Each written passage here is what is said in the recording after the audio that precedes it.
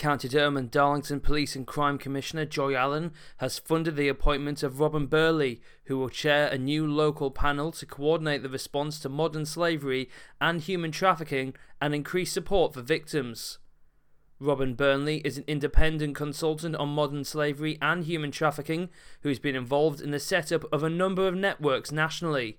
The aim of the Durham Modern Slavery and Human Trafficking Network is to ensure a coordinated response across County Durham and Darlington by increasing understanding and awareness of the nature and scale of the issue in the area.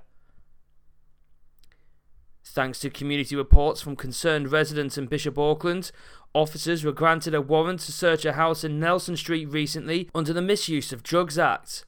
Officers from the neighbourhood team and response attended, and on this occasion, police were happy to report that no drugs were found, but lines of inquiry continue.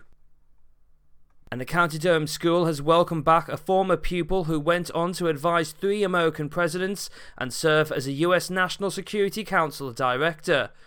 Dr. Fiona Hill, who attended Bishop Barrington Academy in the late 1970s and early 80s, described her journey from Bishop Auckland to the White House to current pupils and urged them to follow their own dreams.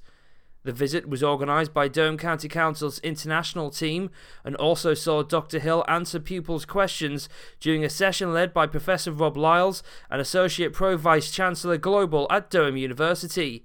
The children heard how during her career in the US, Dr. Hill was a security advisor to George W. Bush, Barack Obama and Donald Trump, sharing her expertise in Russian and European affairs. Those are your local news headlines. I'm Q McCormick.